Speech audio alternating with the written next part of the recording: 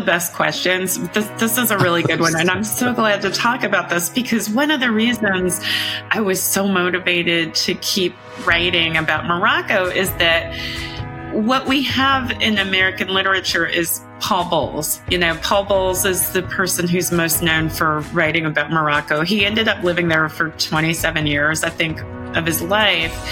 And when you read his work, it is very apparent that he saw it from the perspective of a white person who was not subject to the colorism, or not subject to the wrong end of the colorism. And so in some ways, it's not in those books.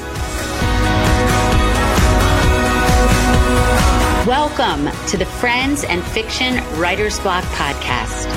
4 New York Times bestselling authors, 1 rock star librarian, and endless stories. Join Mary Kay Andrews, Kristen Harmel, Christy Woodson Harvey, and Patty Callahan Henry, along with Ron Block. As novelists, we are 4 longtime friends with 70 books between us. And I am Ron Block. Please join us for fascinating author interviews and insider talk about publishing and writing. If you love books and are curious about the writing world, you are in the right place. Welcome to the latest episode of the Friends and Fiction Writer's Block podcast. Today, we are so lucky to be hosting a very gifted storyteller whose work you're going to want to get in your hands immediately after this episode if you haven't already. I am so proud to welcome Jacinda Townsend to the podcast. Welcome, Jacinda. Thank you so much, Ron. It is such an honor to be on Friends and Fiction, and thank you so much for having me in my book. I'm so excited. We've been trying to do this for a while, and I'm so glad it's finally happened. Let me tell people a little bit about you, and then we'll dive right in. Jacinda Townsend is the author of Saint Monkey, which won the Janet Heidinger Kafka Prize and the James Fenimore Cooper Prize. She is a graduate of the Iowa Writers Workshop and teaches in the MFA program at the University of Michigan in Ann Arbor. I want to read you, before we begin, a review from the New York Times, which completely epitomizes what I think about this book. Compassionate, exquisitely written, the ever-changing hues of motherhood and daughterhood, their gifts and losses for each woman and girl are brought to life in the author's precise, sensuous prose. Townsend is most eloquent when writing about Suria's grief, the despair of her empty arms rendered unforgettably in language at once tender and brutal, and that is from the New York Times. Welcome again, Jacinda. I cannot wait to talk about this book, Mother Country. Thank you.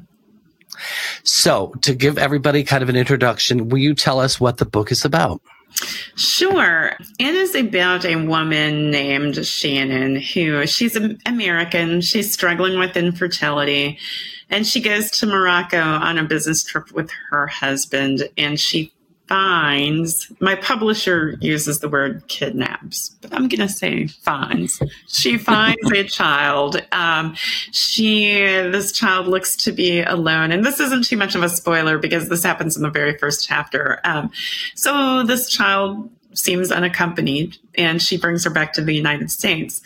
That child, however, belongs to a very young mother who has just escaped modern-day slavery in Mauritania and is in Morocco with no papers. So what the book is about is what happens both before and after the kidnapping. And, what I hope it's about is the idea that, I don't know, Ron. I mean, before you read this book, did you think that you could kidnap a child ever? Oh gosh, no, it wouldn't even occur to me. But the nuances of the characters and we're going to talk a little about their approaches to motherhood. I just you kind of get it, like right or wrong, you kind of get it. Yes, so, and that's what I had hoped to do, is to paint Shannon in such a sort of understanding light that we understand, not only the moral complexity of her situation, but the moral complexity of all of these characters' situations. There's a chapter near the end where I have 5 different sort of relative strangers in the book, but they all sort of witnessed her taking this child, and they all had their suspicions about it, and none of them said or did anything, and they all have their reasons. I like to think of them and of Shannon as they're like the Lando Calrissians of this book, because they, when Lando turned Han Solo into the evil empire and he said, I'd love to help, but I have problems of my own. And I think, we all do that every day in smaller ways, obviously. But I like to, write novels that explore that explore the various sides of people.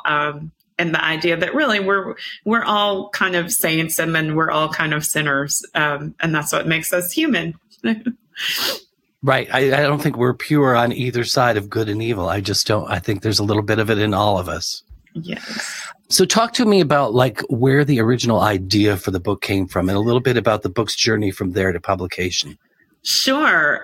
So there are 2 different stories. The novel's told in a couple of different voices. One is Saria's voice. Saria is an escaped slave from Mauritania, and I found out, I went to Mauritania in 2013. I was doing work for Al Jazeera about women in development, and I interviewed a woman who worked for an anti-slavery organization there.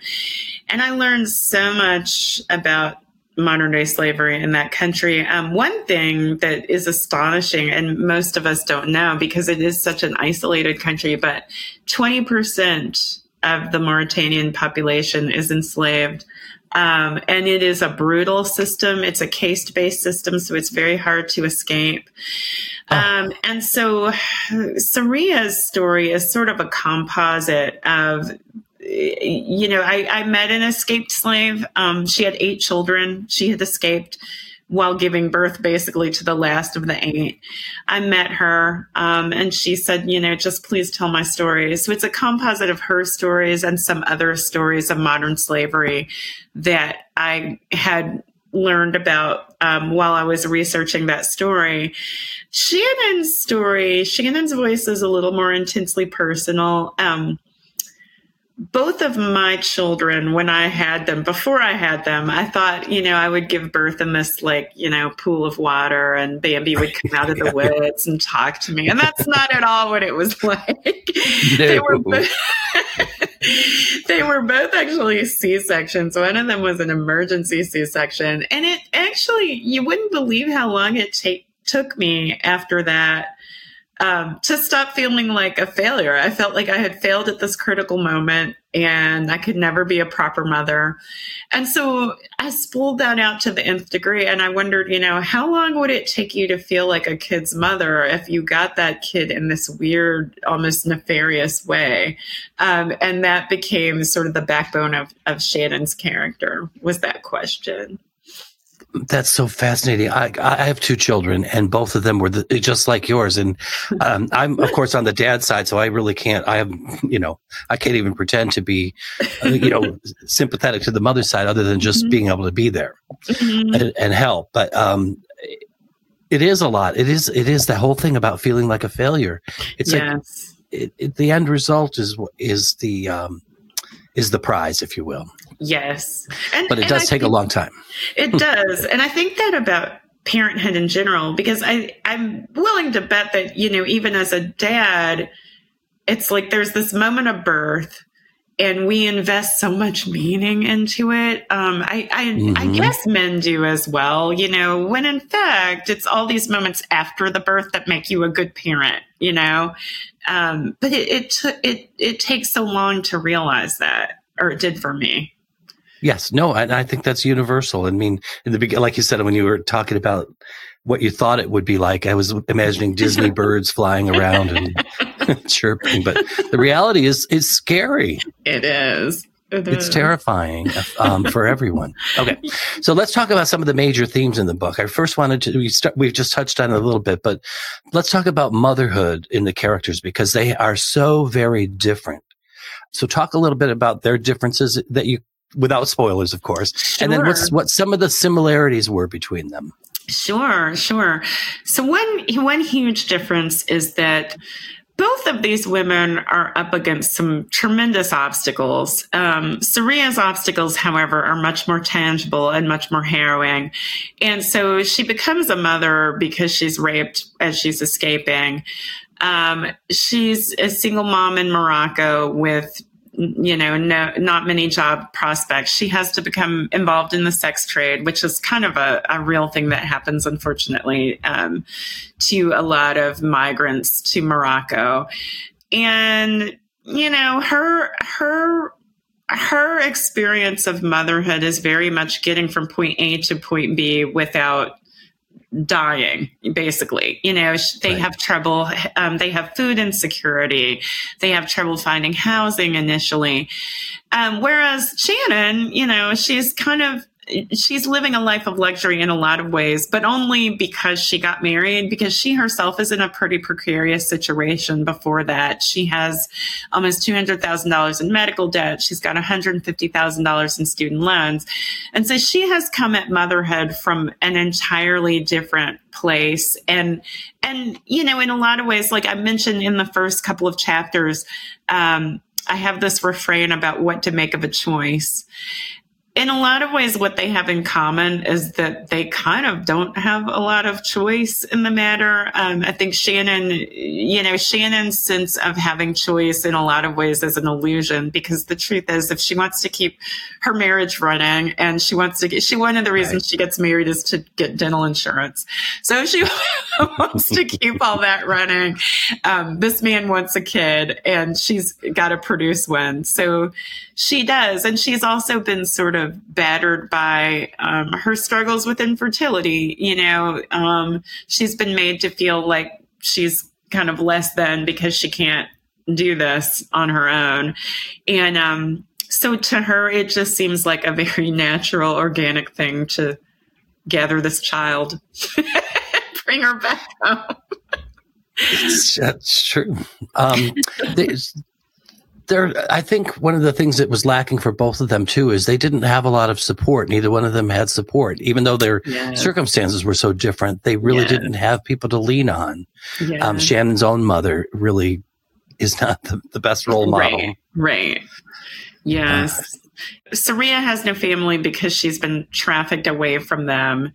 And Shannon is very much estranged from her family. And so it's another thing they have in common is that they're very much dependent on a circumstance that keeps them kind of bound, to the choices they have to make. Wow.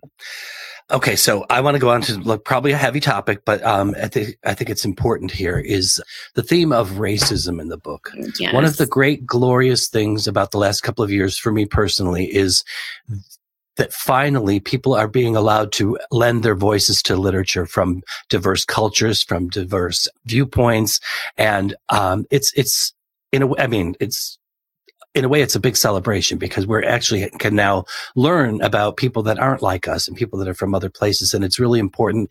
And I just think it's almost like a renaissance again in literature. So talk to me about racism in this book, but specifically about the colorism, which is something that was a new layer for me, not just in this book, but in recent books that I've read. It's like, and I've never, being this white guy, I never understood this. And now I'm like, wow. And I'm like, I need to listen to this. So I'm ready. Sure. And I'm so glad you have the best questions. This is a really good one. And I'm so glad to talk about this because one of the reasons I was so motivated to keep writing about Morocco is that what we have in American literature is Paul Bowles. Paul Bowles is the person who's most known for writing about Morocco. He ended up living there for 27 years, I think, of his life. And when you read his work, it is very apparent that he saw it from the perspective of a white person who was not subject to the colorism, or not subject to the wrong end of the colorism. And so in some ways, it's not in those books. There's also, I wanted to write in response to what I felt like was kind of the Islamophobia and xenophobia in Paul Bowles' books as well. Because I feel like the Black experience there and in other countries is a completely different experience. When we go to Morocco, we are not treated like American tourists. We're treated differently and in some ways poorly.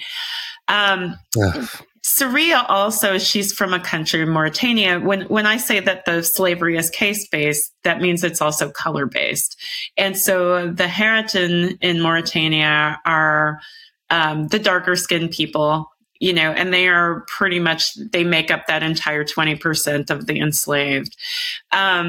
And so for her to come to Morocco and then face even more colorism, just kind of,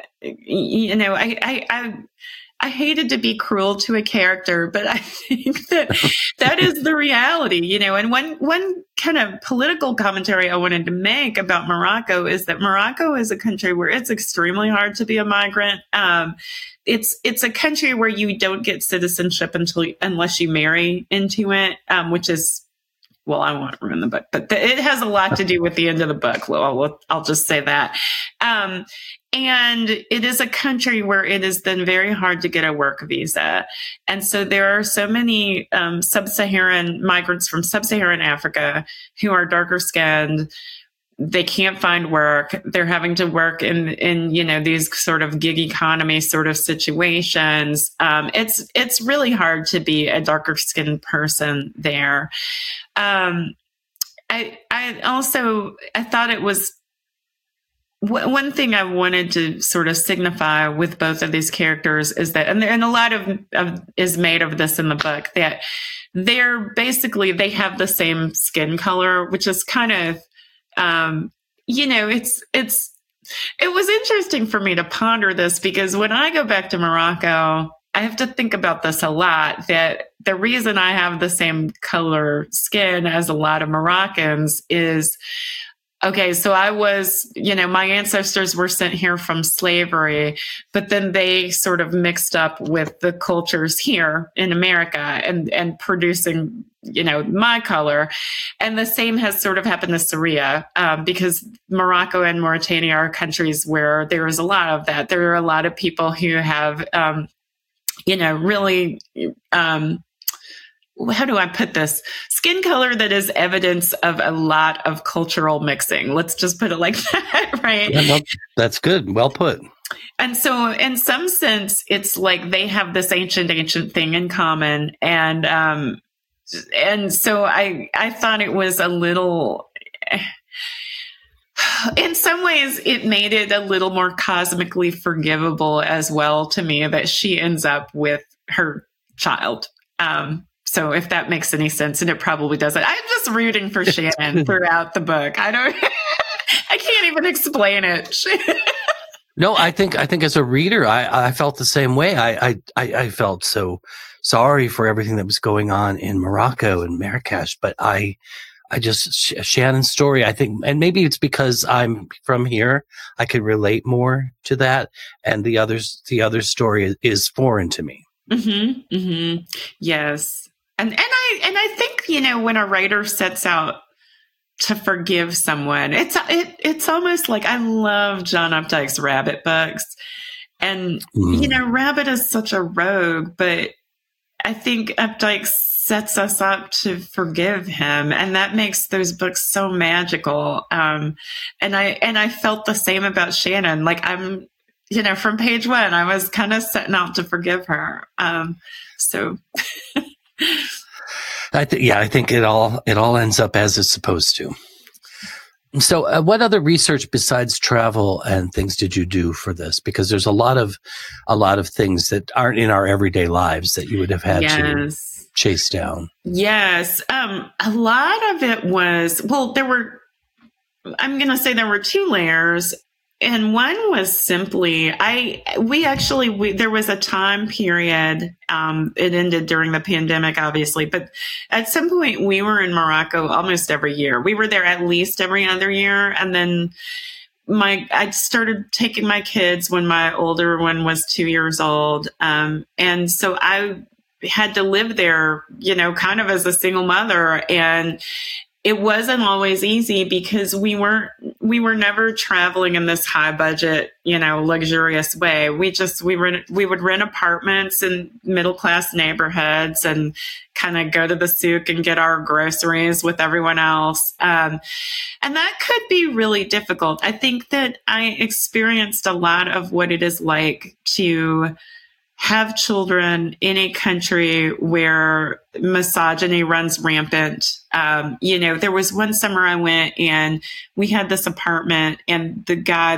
one of the security guards said, they're treating you badly because you're not here with a man. You know that, right? And I was like, no, I didn't know that, but tell me more. And that was kind of the second layer of it. So there was just the kind of living there with two kids, for months at a time, which they have some stories, and I've told them to keep the stories to themselves.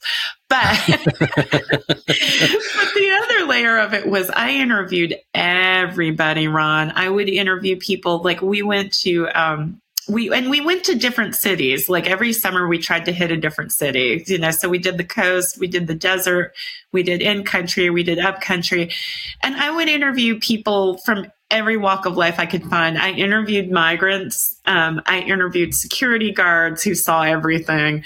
I interviewed someone who worked at a Saharan mental hospital.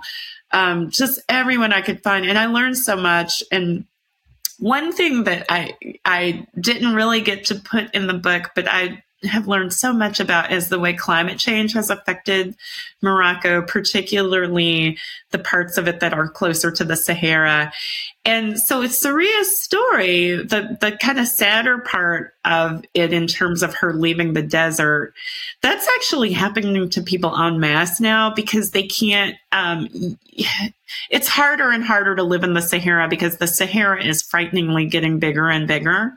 And so you see people having to migrate to the cities, the border cities, and they're trying to bring that desert culture with them. And it's kind of like not working, but what a clash that would be. Yes. So it was, there was a lot of learning. I also, though, I read books because I only went to Mauritania one time. It's a hard country to get to. And so that part was sort of, I interviewed Peace Corps workers, and I read a lot of French and English language books about Mauritania. Nice.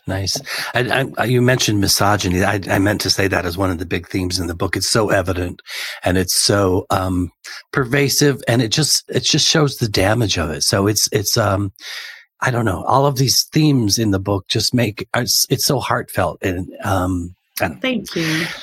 So let's talk. You talked a little bit about the place, but it can be such a big character in the book. How do you think that influenced each of the stories where you chose to set it?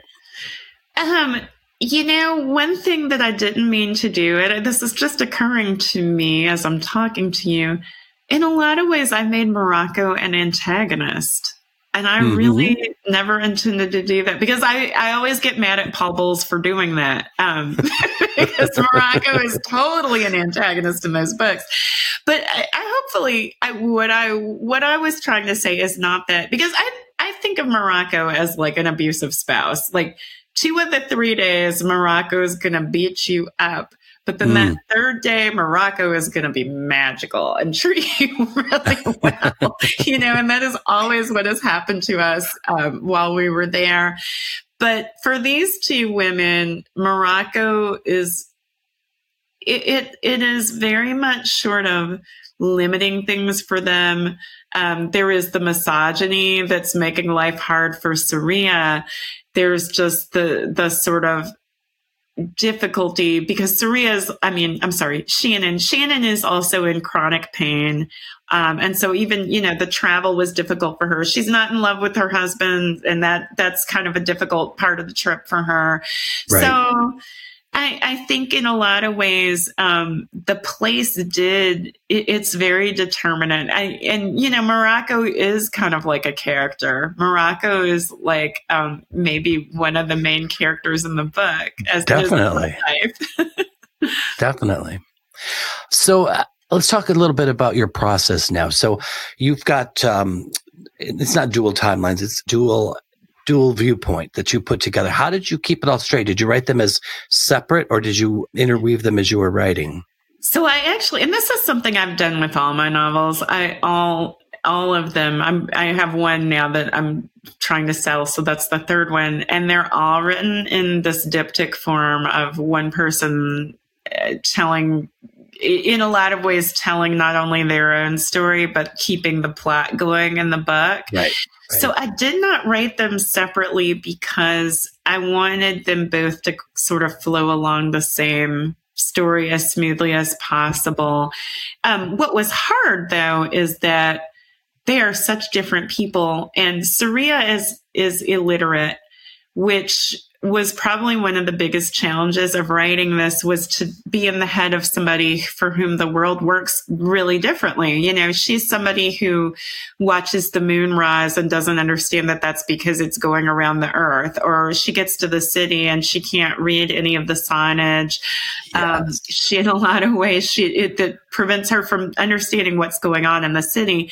But at the same time, it was so fun to write that, because when she gets to the city, things are just mysterious and miraculous in a way that was really fun to write. I think it also means that she has a hope in her that maybe she wouldn't if she understood just how many things are conspiring against her, you know, in this very formal legal way. But she's plodding through life without being able to, there is a point where she does learn to read some words. But for the most part, she's depending on cues from people, you know? Right. So it's fun to write her. Yes. And that's one of the great successes of the book for me. It almost felt like, it was almost like two writers were writing each part of it, but you did it so well. And being able to write from the illiterate point of view, did you have to really work at that? I really did. I on the one hand, I am nearly illiterate in Arabic, so it wasn't that much of a stretch. But, you know, anytime I've been there, I speak really fluent French. So I've never been kind of stranded, you know, permanently stranded.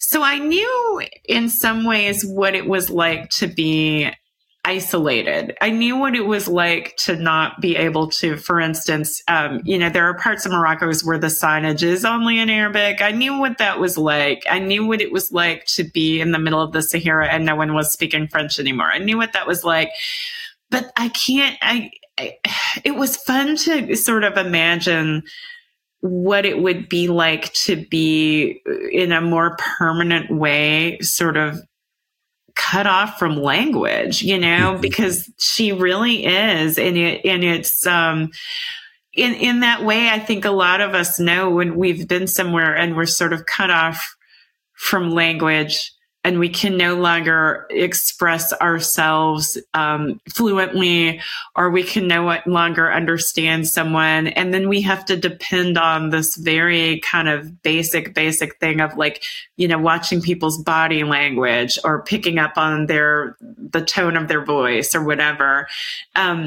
It was hard to write that, but it was fun to be able to imagine all this from her head, you know. And she is a very resourceful young woman, and gets a long way without speaking the local dialect. Nice.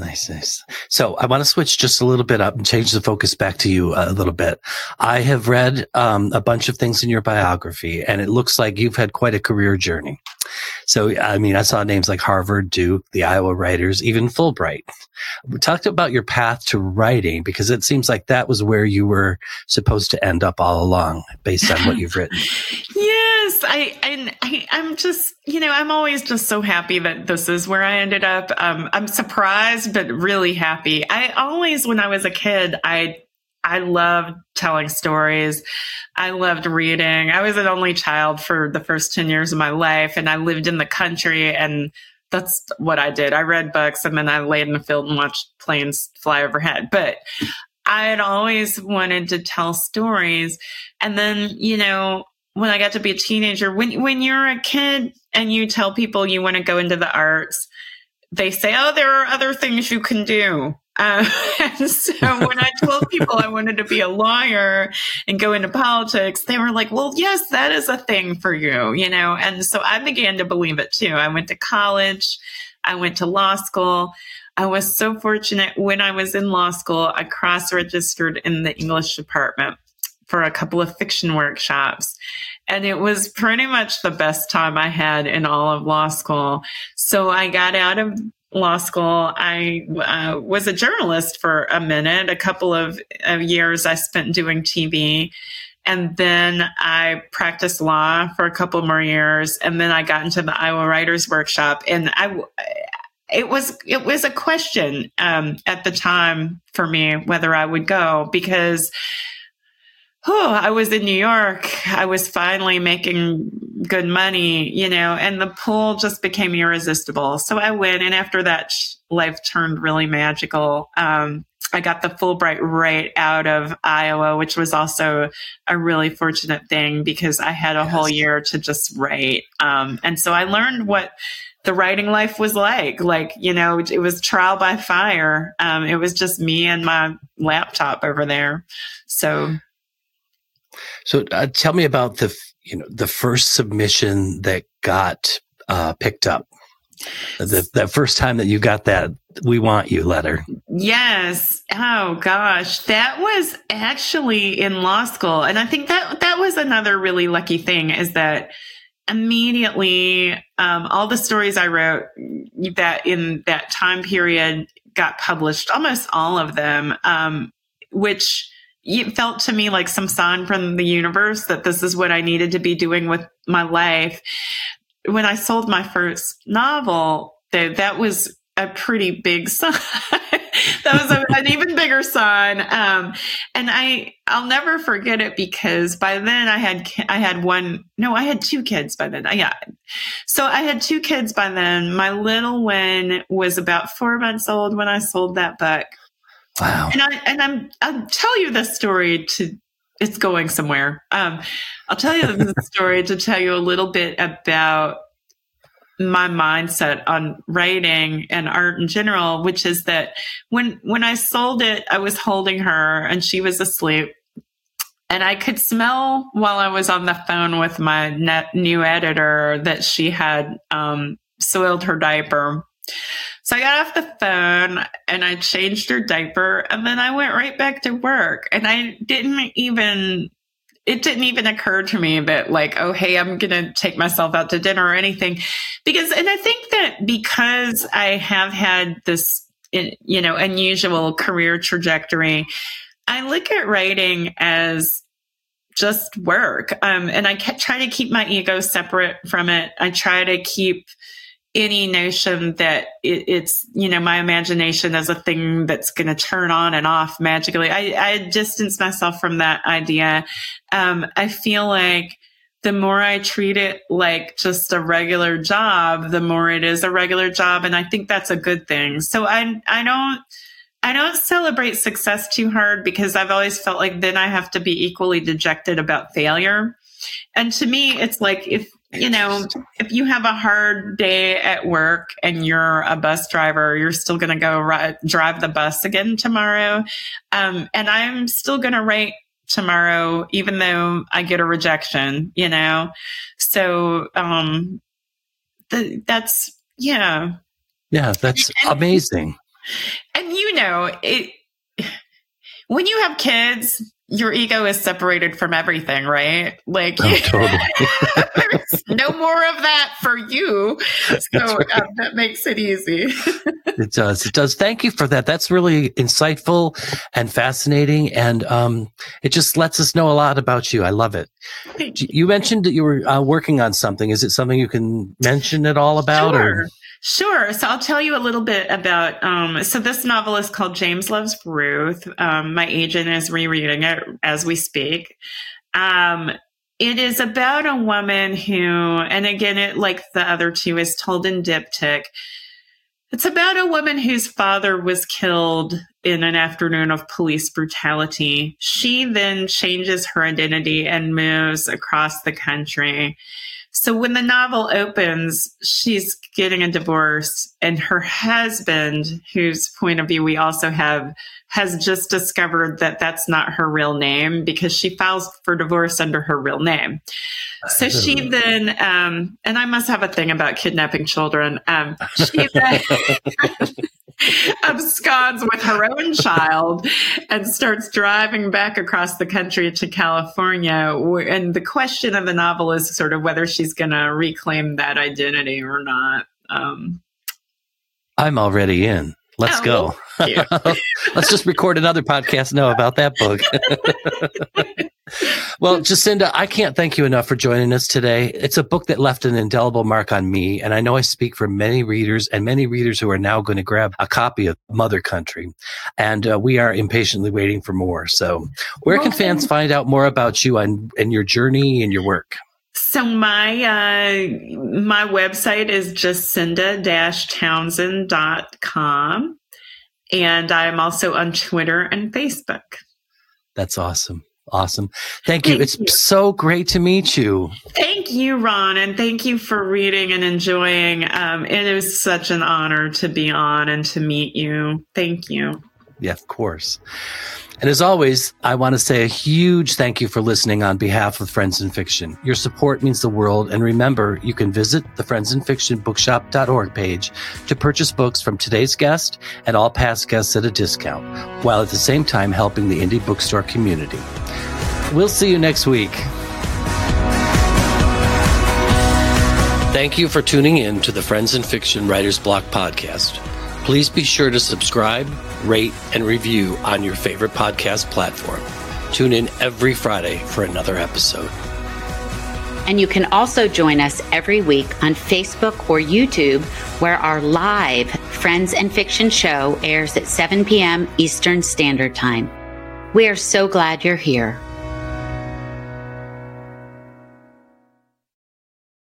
Produced by Audavita Studios. Connect your voice to the world.